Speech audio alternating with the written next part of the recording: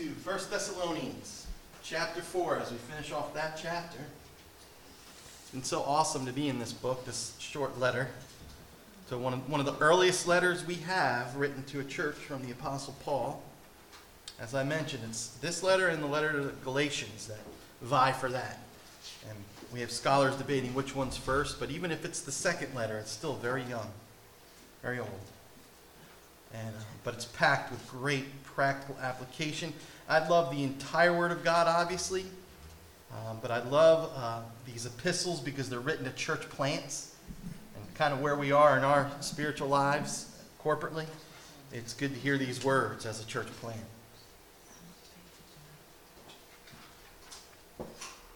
Very practical. Pete dealt with verses 1 to 12, I believe, last week. We'll be dealing mainly with verses 13 to 18.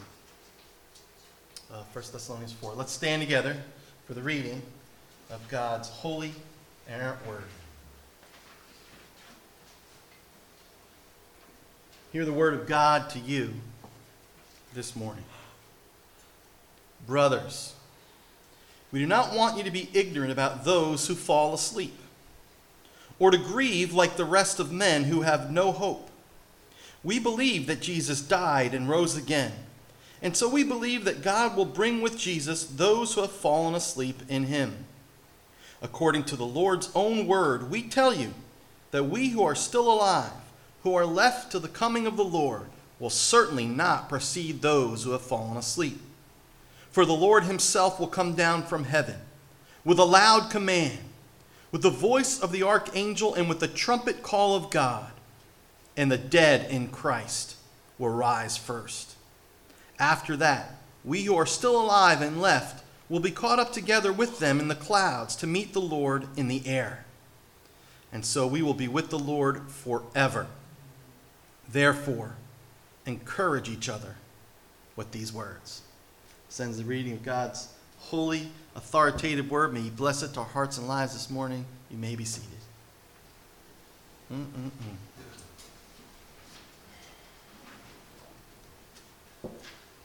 Now, actually, this is a sermon that I had to do. I had to study this passage, I remember, in seminary, and I had to do the exegesis from the Greek. So I did plenty of my own work, but I also like to get up off the seat from behind the computer and still use the time wisely, so I listen to sermons on the passage to help get the passage in my heart and mind. And so I listened to this one British brother, Charles Skrine, and I love what he says, and it's a great introduction to this passage. He says, he points out from the text, he asks this question, I think it's powerful. Where is it that Jesus makes a difference? Now, it makes a difference. Now he looks at the text according to 1 Thessalonians 4, and he deals with the passage that Pete preached from and my passage. And he says this, and it's really powerful. It makes a difference in the bedroom, right? It makes a difference in your workplace. And then he says in his British accent, and it makes a difference at your mum's funeral. Those are the kind of places that being a Christian makes a difference. And then he says, Paul's evidence that these are real Christians. It is all taken from normal, everyday human experience. He wants them to grow as Christians. He wants them to please God more and more. But it doesn't take them down some spiritual side alley. It's about your sex life, it's about your job, and it's about your grief. Isn't that awesome? Why I bring that up is it's so down to earth. And sometimes you do all the exegesis, you get deep into the theology, and you don't realize the simplicity of what's right in front of you. And I thought he brought that out well. And so now to put it in my own words, I would say whether or not you know God through faith in Christ makes a substantial, significant difference in one's everyday human existence. It's all very practical. It's all very down to earth. And here's what Paul said. Those who know God are called to be what? Holy. That is set apart in the way they handle their sex lives. They're to avoid sexual sin and instead use God-given, Holy Spirit empowered self-control. And he mentions in the text, if you look earlier in verse 5, those who don't know God do what? They allow their passionate lust to what? Control them. And they live by their lust. those who know God love their brothers and sisters in Christ. And it says in verse 9 that God himself taught us to do so. Like Paul says, I don't even have to teach you that. God taught you that. You have him living inside. That's a telltale sign that you've been chosen by God, that you're one of his, is that you love the rest of his children. And then the other real practical thing, he says those who know God know the value. And I almost preached a whole sermon on this. And I may do like bonus, like at the end of the DVD, you have like bonus director's cut. I really will, because I think the world needs to hear this sermon. America does more than ever. But those who know God know the value of leading a quiet life, minding their own business, and working with their own hands. Tell me that won't preach. But I'll stop there. But Pete left off there last week, so we pick it up in verse 13, where Paul touches on another area of everyday life where knowing God through faith in Jesus makes a tremendous difference. Literally, all the difference in the world. And that's the area of the loss of a believing loved one. What we're going to see is that the gospel, this is so awesome, the gospel sets the limits of our grief. Doesn't mean we're not allowed to grieve. Of course, we're human. But it does mean that there are limits as believers to how far our grief goes. Now, real quick, in terms of context, so we can make sense of this whole text, we have to understand that there's one element of the gospel that the Thessalonians seemed to hold on to with particular fervor. This church was all about what? The second coming. Right? The second coming was a big thing. And literally, at the end of each chapter, Paul mentions it. So obviously it was something that they were very excited about. And as we look at the text, we'll see what happened with them is, as time went on, they were expecting Jesus any minute, and that's a good thing, right? Jesus said what? Be ready for what? You know not the hour in which I come. So they were expecting any moment for Jesus to come, but there was one negative thing about that. As they were waiting, guess what happened? Some people in the church did what? They died. And for some reason, they were very confused about this. They started asking questions like, oh no, now what happens to them if Jesus comes?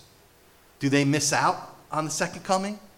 Do they get looked? So they had these weird ideas that needed to be addressed. And Paul uses the term that they've fallen asleep when he refers to the dead, those who die in Christ. And so it's under these circumstances that Paul wrote the words that we're going to be looking at this morning, so we understand that Paul wrote them in order to correct their misconceptions of the gospel, and that they might be comforted by the truth not only of the second coming, but the truth of the resurrection. They were so jazzed about the second coming that they kind of glossed over, Paul's awesome teaching about what? The resurrection. And so that's what we're going to look at. We're going to see the truth of the resurrection sets the parameters of our grieving over the death of believers. And only 2 points this morning. Bless you. The first thing is this. The truth of the resurrection of believers gives us eternal hope. Secondly, the truth of the rapture of all believers gives us hope. And some of you theologians are probably, oh, what's he going to say? Don't worry. We'll get there. Relax. It'll be really good, I promise. And it'll be very reformed. No. All right, so the truth of the resurrection of believers gives us hope.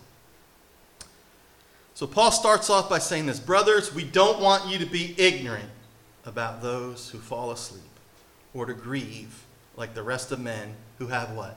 No hope. So right from the onset, I love it in the Bible when it makes it clear right from the beginning what the purpose of the text is. Like, why is he saying these things? And he tells us right up front that he has two related concerns. First of all, he doesn't want them to be ignorant about the truth of the resurrection of believers from the dead. First thing, he doesn't want them to be ignorant. I hear kids say today, you're ignorant. I don't even know if they know what that means. But Paul says, I don't want you to be ignorant. And then the second thing that's really closely related to it, they're almost one, is I don't want you to grieve like the rest of men. I don't want you to grieve like someone who's got no hope. Why not? Why doesn't Paul want them to be ignorant of the truth? And I'll tell you why. Because when you're ignorant of the truth, it leads to unhealthy, unholy living. In this case, it would lead to the pagan practice. It's a pagan practice of grieving the loss of believing loved ones, just as the world does, as if there's no hope of life after the grave. That's to live like a what? A non-believer, non-Christian. And that point can't be overemphasized in our day, and it's been true for many days, not just in our culture, but certainly in our culture. Our day of slighting doctrine in order to get to the practical side of Christianity. But here's the point. I have found that we have become a lazy society. We don't think deeply about our Christian faith. Sometimes we put our mind on the shelf. And I think it's very important that we understand that what we believe is so very important because it determines the way we live. My pastor Craig used to always say this. I'll never forget this. He used to say, ideas have consequences. If we believe that man appeared on earth by chance, the result of some extraordinary lucky series of events, that there's no God, there's no life after the grave, then when a loved one dies, what do we have? No hope. We'll grieve in utter despair and despondency. Now, here's something you got to give the Thessalonian Christians credit for. Unlike many believers today, they really did wait expectantly for the Lord's second coming. They were serious about it. They took it very serious. They were so focused, unfortunately, though, they went so far the other way, they were so focused on the second coming that they neglected Paul's teaching on the resurrection of the dead. So Paul tells the Thessalonians, he tells us this morning, that he doesn't want us to be ignorant of those who have fallen asleep and grieve, and thus grieve like the rest of men. And that's the practical issue that's driving Paul's detailed discussion of the resurrection of believers and the gathering of all believers to meet the Lord in the air. And that's where the word rapture comes from, by the way. It's the English translation of the Latin translation of the Greek. So if you wonder where the word rapture comes from, it just means gathering up, which is in the text. So we will be gathered up with the Lord in the air. I remember one time I did a funeral service for an aged saint. And again, in the main, it was a very positive celebration of this person's life and their homecoming with Jesus. And, of course, our loss is heaven's gain. And it was a wonderful time of celebration until the granddaughter, who didn't know Jesus, at least at that time, came up to speak. And she said these words, "It hurts so much that we will never see each other again." And that was one of the clearest real-life illustrations of how those who don't know Jesus Christ and thus don't have that hope in their hearts, how they grieve. They grieve as those who have no hope. And in contrast with that tragic situation, which was chilling for all of us to hear, Paul wants believers to know that we are not to grieve like the rest of mankind. Why? Because we have a sure hope. A sure hope. Gilbert M. Beacon once put it this way. Listen, this is awesome. "Other men see only a hopeless end, but the Christian rejoices in an endless hope." Isn't that awesome? So if you remember what he said earlier in verse 1 of this chapter, he says, "It is God's will that we should be sanctified." And the root meaning of the word sanctified means what? Set apart for God, special to him. So what Paul is saying is, just as our attitude and our behavior towards sex is to be set apart from the world's attitude, so as followers of Christ are grieving the loss of a believing one who has died in the Lord is to be set apart. It is to be different than the way the world grieves. Even in our grief, we're called to be holy. Talk about an awesome benefit of believing in the good news of Jesus Christ. I've mentioned this once before. I bet you most of you don't remember it, but that's why I can bring them back up again because I'm counting on you. There was a comic strip of Peanuts. Lucy and Linus were staring out the window on a rainy day. I love this one. And Lucy says, wow, look at the rain. What if it floods the whole world? Linus says, it'll never do that again. In the 9th chapter of Genesis, God promised Noah that would never happen again, and the sign of that promise is the rainbow. And then Lucy goes, you've taken a great load off my mind. And then Linus says, sound theology has a way of doing that. See, even in Peanuts, it's preaching some good theology. But it's so true here. The sound theology that the dead in Christ will rise first, and that they will not be passed over, and that they'll be the first to meet the Lord in the air. You know, I always think, and I've mentioned this before, if I'm alive when Jesus comes again, you know where I want to be? You go north on the Parkway, and you go to this one spot on the Parkway, and on both sides there's a huge grave. Do you ever see that? Graveyard? I mean, it's giant. I want to be right there. I want to park. I want to have some popcorn and some Coca-Cola, because then it won't matter if I'm fat or not at that point. Some Coke and popcorn, and then I'm just going to watch, and just like popcorn, I'm going to hear just to see these bodies shooting up, and I'll be like, yeah, man. That is going to be so cool, because we laugh, it's funny, but it's real. It is real. It's going to happen. So Jesus did, right? That stone wasn't there. He walked out. And he says, now I'm going up, but I'll be back the same way I came up. Be ready. That's your turn. So we see, and I do want to mention this, he's not telling us we can't grieve. Some Christians, again, we just like with the second coming, they go too far. They go too far here. I'll tell you what, I've been married to my wife, it's going to be almost 30 years. Whichever one of us goes first, don't think that we're just going to slough that off. I thought about that when I was preparing this message. No, it's going to be a devastating day if she goes before me. And it'll be deep and it'll be real, but it will not be without hope. Because then she's going to be my sister. No longer my wife, but with a brand new body. And there will be a reunion. And it's interesting, verse 14, he says, we believe that Jesus died and rose again, and so we believe that God will bring with Jesus those who have fallen asleep in him. Notice how deep our union with Christ is as believers. That even in our death, it says, we are united what? With him. You know, people mention you die alone. But that ain't true, is it? No. Not if you're a believer. You die in Jesus. And the word there in the Greek is actually through. You die through Jesus. And that's why Paul uses the term fallen asleep rather than died. He's not referring to soul sleep. He's referring to that your body is now in the ground. You're dead to the world. But notice Philippians 1, Luke 23, it's very clear that when we die, our spirit, our soul consciousness goes to be with God. To be apart from the body is to be present with the Lord. So there's no soul sleep. But our body is waiting for when the soul meets the body and poof. And only God can do that. So the second thing he points out, and the last thing I want to point out this morning.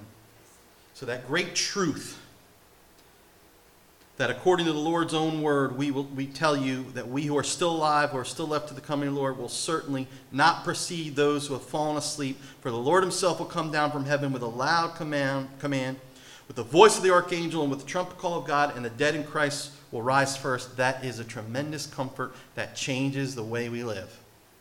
But the second and last thing is the truth of the gathering of all believers to meet Jesus in the air when he comes again is also another aspect of the truth that gives us deep, real, tremendous, life-altering encouragement. And that's the last thing I want to point out. Verse 17, Paul says, after that, boy, how could you beat that, right? After that, we who are still alive and left will be caught up with them in the clouds to meet the Lord in the air, and so we will be with the Lord, there's that word, forever and ever. Hallelujah. So now Paul sets the doctrine of the second coming in its proper context for the believers in Thessalonica. It's after the resurrection of believers. Those Christians who are still alive and living when he comes will be caught up in the air with Jesus. Now listen, You want to talk reunion? You know, I think about family reunions. You haven't seen people in a long time, and unfortunately it's usually at like funerals and things like that. But in this case, it's not at a funeral, it's at a resurrection. And it's at the second coming. And you know, if you miss me from singing down here, well, and you can't find me nowhere, where am I going to be? Mount Zion. I'll be singing up there, and so will you who know Jesus. That's our real hope. And that's the hope that helps us in this life. It helps us when we fall to get back up and say, I'm back at it. Because that's a hope worth living for. And when those sins that easily beset us, they keep sparkling like gold, we realize they're just dung. And they're distractions of the devil trying to get our mind off the real hope. Nothing can separate us from the Lord Jesus Christ. Think about it. What about sin? Well, he conquered it on the cross. What about death? It's going to be swallowed up in victory. Now, some of us, we will have arguments about when this is going to happen. You know, the rapture, they call it gathering up. I will tell you this much. It's going to happen when Jesus comes again. And I will tell you biblically, that's it. We're forever with the Lord. It's not like he takes us back up to heaven and there's 1,000 more years where unbelievers live. No. When Jesus comes, guess what? End of story and beginning of new chapter. He makes all things new. We'll talk about that more in 2 Thessalonians. We'll get in real good detail about that. But it's really interesting because in chapter 5 we're going to see he tells us that the day of the Lord will take unbelievers by surprise and sudden destruction will come upon them. And yet the day of Jesus' return shouldn't take us by surprise because we've been waiting for that hope. Because we've been aligning our lives, right? In the bedroom, at the workplace, in our grieving, getting ready for that day. The Sunday School Times reports that a Christian woman was once talking to a servant of Christ about the assurance of her safety in the Savior, and she said this, "I've taken a single ticket to glory and don't intend to come back." And the man replied, "You're going to miss a lot. I've taken a return ticket. For I'm not only going to meet Christ in glory, but I'm coming back with him in power and great glory to the earth." I think that's awesome. It's not a one-way ticket. Because guess what God makes? A new heavens and a new what? Earth. Listen, this is so comforting to me. We're not going to be Casper the ghost. Now I'm really dating myself. But do you remember that? Casper, the friendly ghost, whatever. We're not going to be like, ooh, we're going to have real bodies. I wonder if we're going to eat real pizza. I don't know, but it's going to be good food. I promise that.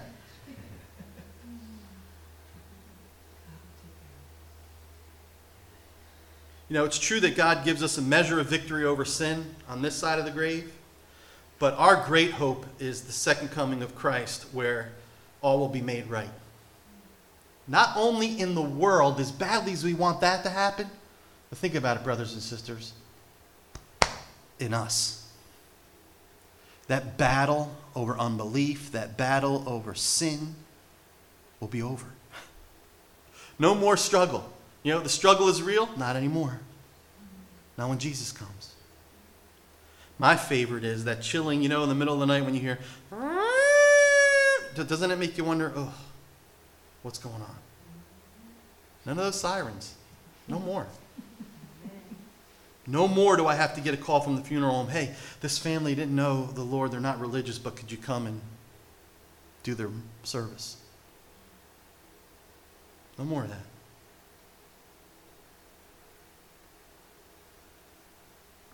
You know, today we have people that overemphasize the second coming, and they neglect the doctrine of the resurrection. But I will say this, I got to give them credit, at least they do expect Jesus to come again. You know, some people, they pride themselves in sound theology, but the truth is, it's so sound, they're sound asleep. Because I got news for you. In the early church, they really took the gospel seriously, that Jesus could come at any moment. And I think in many ways we've lost that. So when we sing, I know it was the blood and we get to that last line, right? He's coming back again. I always want to jump out of my skin. Because think of the history of redemption. What are we waiting for? Only one last thing. One last thing. Everything else has been accomplished. It's a firm hope, and it's a hope that drives us to live for Christ. Now look, here's the cool thing here. The real purpose of the passage. Look at verse 18. Paul says this, therefore encourage one another with these words. Now, the word in the Greek for encourage could also mean comfort. And that's why I entitled this sermon, Comforting Confused Christians. But what's really neat here is Paul is telling every person in the body of Christ, not just pastors, to encourage one another with this. Brothers and sisters, we talk about everything else in the universe. We need to be gossiping the gospel to one another. We need to be encouraging one another. Hey, look ahead. Your eyes are over here. They need to be moved where? To the blessed hope of the coming of our blessed Lord and Savior, Jesus Christ. Hang on, because he's coming. Hang on, because he's going to right all wrongs. Hang on, because I'll tell you what, you're not what you're going to be, but you ain't what you used to be.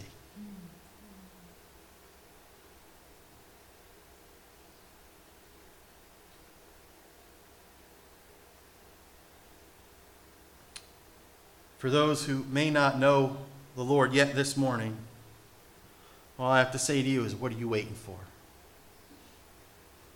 If there was ever a time and an opportunity to get right with God, don't say domani. We always joke in Italy, we go domani, which means never, it means tomorrow, but we really mean domani, domani. Because now is the time of salvation. And no one else can give you this incredible eternity with God than his Son, Jesus Christ, whom to know is life eternal. So brothers and sisters, be encouraged, and may it work out in your life where we could see the gospel at work in your life. And if you don't know him yet, what are you waiting for? Get right with him now through faith and repentance. Let's pray. Father, we thank you for the great hope, the solid hope of the resurrection. It's what we all look forward to, those who are covered in the blood of Jesus. That great trump, that trumpet sound from heaven. And Father, for those who don't know you yet, we pray that this word would convict them of their need, and that they would see how life apart from you is hopeless, and that they would find the eternal hope in you, so that when that trumpet does sound, they will meet you in the air. We pray it in Jesus' name. Amen.